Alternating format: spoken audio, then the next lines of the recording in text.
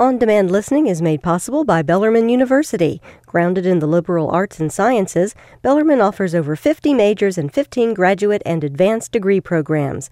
More at bellarmine.edu.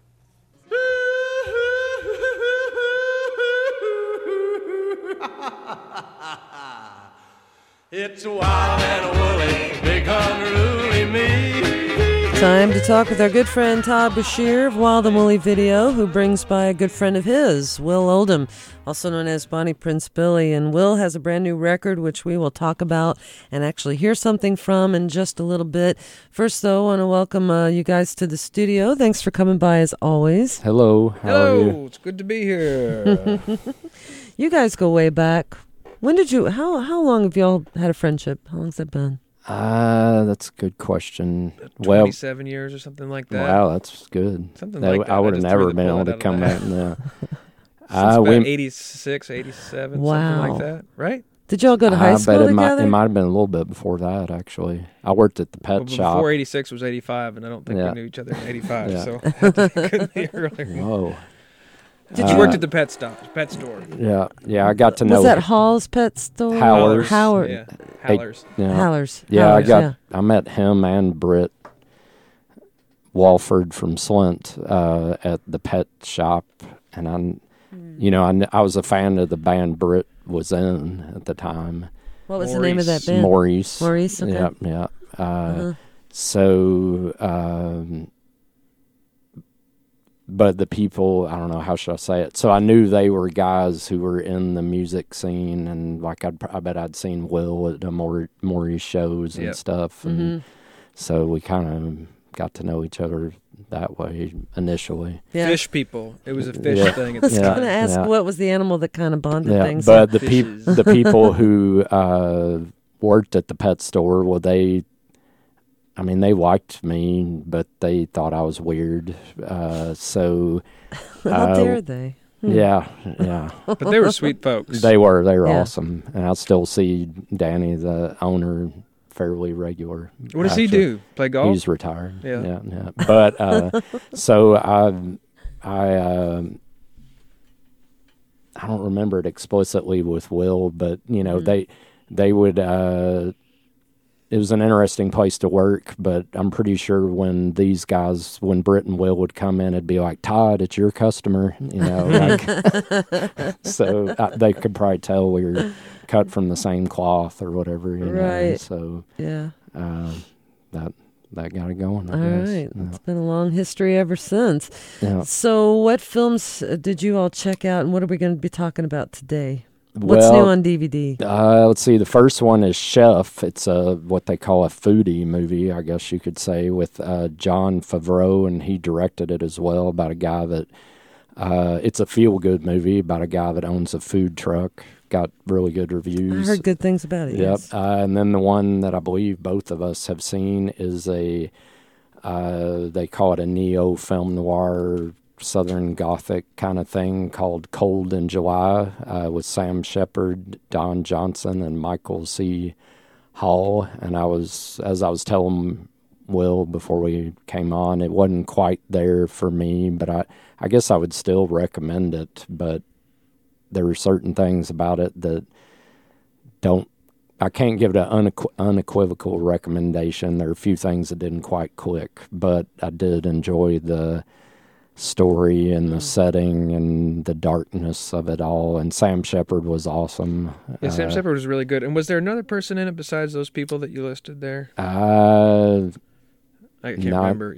Not the female lead. I'm not sure who she was that played Michael C. Hall's wife. But anyway, it's about a guy who shoots an intruder, and then things kind of transpire from there. I'm trying to not give away the plot, really. And it's from a book by Joe Lansdale, who's written a bunch of these neo-noir sort of modern takes on trashy crime fiction. Yep. But it had the same feel. I don't know. I told the guys at the store, I said, well, I liked it, but it's not as good as Joe, the one with Nicolas Cage that just came out, or Blue Ruin. Did you see either I didn't one see of that. those? I've seen them both on the wall at Wild and Woolly, Yeah, but I haven't seen any but movies with similar feels that I like better, but it's worth seeing, I if love you're Sam into that kind of Shepard. thing. I love him. He's really good in this movie, and it's cool. There was a movie a number of years ago that was a Wim Wenders movie with him and Jessica Lange, and the movie's not that good, but they're both so good. And Weren't they married? they were married at the time. Oh, okay, yeah. And then Sam Shepard supposedly lives or has a house in Midway, Kentucky. That's what I've heard. Yeah, he has a farm there. And then he was in Mud, which I didn't recognize him at first. You saw Mud? Yeah. And I kept thinking, God, that looks like Sam Shepard. Sure enough, it was. Any other films to mention? We have a comedy with Owen Wilson, Zach Galifianakis, and Amy Poehler called "Are You Here?" that I think it got pretty bad reviews all the way around. I would call it a comedy, but a brutally dark, yet a parody. Space Station 76. It's kind of a parody of 70s. It's kind of a send-up of like Space 1999. It's a space TV show, space soap opera, but so it's really funny, and I laughed out loud, but then the way they're dealing with human relationships and stuff, it's like so brutal that it's just like, man, this is dark, but I liked it. It reminded me of like a Todd Haynes movie or something like that, where it's kind of retro and whatever, but then or like the Sam Rockwell Moon movie or the Sunshine movie, and they're like sci-fi, melodramatic, but taking it somewhere. Yeah, for sure. Yeah, but it's got Patrick Wilson, Liv Tyler, and Matt Bomer. I guess how you say his last name. So Bomer, can recommend that one too. Although if you're looking for just some yucks, I would not recommend it actually. Okay. But, and then the one I brought to give away is Transformers: Age of Extinction. This is a Blu-ray and a DVD, and it's got Mark Wahlberg and lots of stuff blowing up and wisecracking robots. So for somebody who would enjoy having that. Okay, well, we'll give that away here in just a couple minutes. Wanted to talk with Will Oldham first, who's with us today. You heard his voice just chiming in there about the films and stuff. And Will has a new album, Singer's Grave, A Sea of Tongues. Yeah. Is the name of it. So I'm excited about this, Will. Thank you for bringing it along. My pleasure. Did your mom do the artwork? No, she did a little drawing. She did a little drawing that I incorporated on the inside artwork. Because she's done a bunch in the past. This was a friend, Sammy Harcum, who's been doing artwork with me since I See Darkness, since about '98. I guess that was. Oh wow, yeah. And he's done some collaborative work with my mom in the past, and so always nice to have them working together, whether they know it or not. Right. Now, where did you record this record? Recorded it in Nashville at Beach House Studio, which is run by a fellow named Mark Nevers, and started making records with him with Master and Everyone, and whenever that was, 2002 or 3 or 4, and then made Greatest Palace music with him, and then Lie Down in the Light. And he wrote last year and said he thought that we had an unfinished trilogy, and asked if I would consider undertaking a third part, because he didn't count the Greatest Palace music. And so we got to work in the wintertime, January, down there in Nashville. I just noticed the McCrary sisters are on here. Yeah. It's a pretty singers, exciting group of musicians on this record. But Yeah. working with the McCrarys, they're kind of all over the record, but it's the way it ended up getting sequenced. They don't come in until after the first third or so it's neat because they're a huge force, and they bring a lot of color and character to the record, so it's nice that they don't bring it until later on. Yeah, and then Emmett Kelly, I know you've worked with Emmett quite a bit. Often. We just got back from the Netherlands a week ago, maybe. Oh, wow. Was that a good trip? It was fantastic. We just played 8 shows in 7 days in these little 100-seat churches across the country, so it gave us an excuse to wander around with short drive times and no sound checks and just enjoy our company and the company of the people we were traveling with, and it was nice. Sounds wonderful. Now, you said the producer that you worked with said that this, you need to finish out a trilogy. Were you aware that there was what is it? What makes it a trilogy? Recurring themes, a storyline? What? I liked that he asked that because he had his own thing in mind. I don't know. Maybe it's just this sense that we have, based on our Christian heritage, that things should come in threes. But I had been in my own mind thinking about another idea of finishing a trilogy, and I said, well, I don't have that trilogy in mind, but I have another one. Can we just kill two birds with one stone, and I'll finish mine, you finish yours? We'll do it on the same dime and the same clock. And he said, yeah, that sounds good. So I have no idea. I think he just liked the idea of things coming in threes and doing one more. All right. We never have to work together ever again. Now, in addition to this new record from Bonnie Prince Billy, Singer's Grave, A Sea of Tongues, you also have a new vinyl release. So the deal was, what we usually like to do with Drag City, and we've done it for a decade or so, is the stores that buy direct from a record label pay a slightly higher price and have arguably maybe a closer relationship with their customers as well. So we've oftentimes, as a reward for all of those things, make something interesting or fun or special or different and put it with the first shipment or two of a new release to go to these direct accounts, to the stores. And so this time, we, over the past year, when we did that Everly Brothers record with Don McCarthy, Which I loved.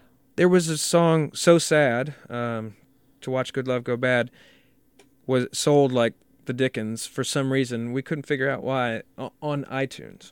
So as an experiment, last year I started making these iTunes-only singles with, bringing together an incredible pool of talent from here in town, just trying to figure out why, and we could never figured it out, but we did have a good time making these songs. And so compiled them along with a couple of extra songs on the end, including a new Everly song recording at the end, and it's super. It's super limited. I think it's gone. And which is kind of frustrating because.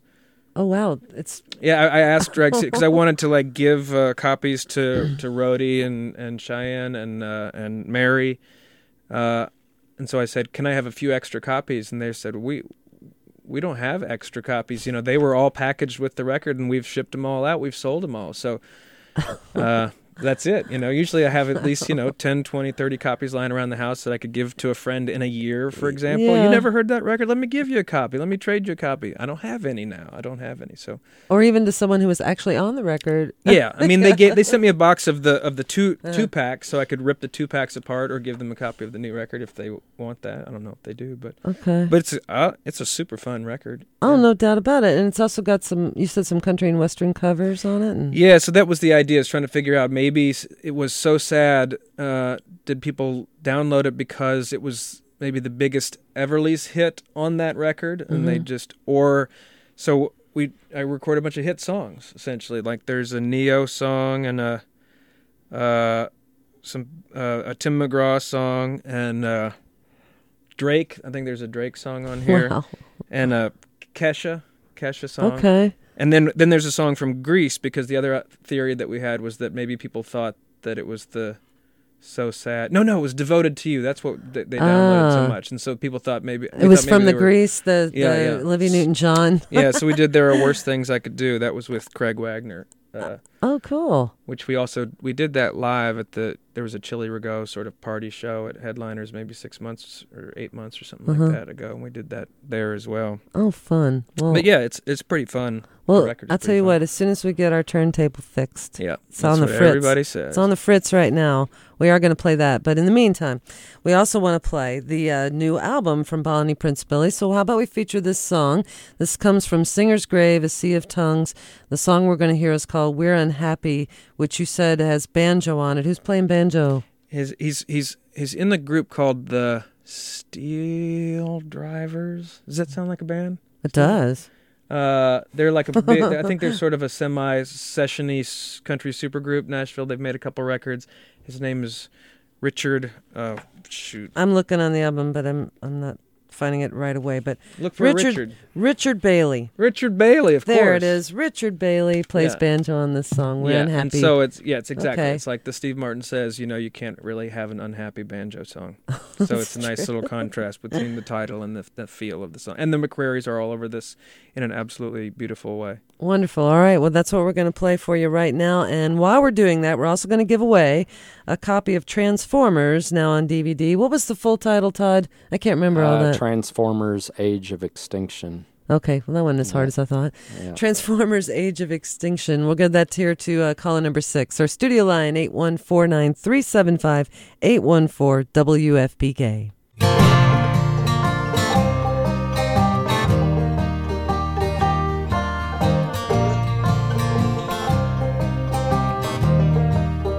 Nothing is better. On-demand listening is made possible by Bellarmine University. Grounded in the liberal arts and sciences, Bellarmine offers over 50 majors and 15 graduate and advanced degree programs. More at bellarmine.edu.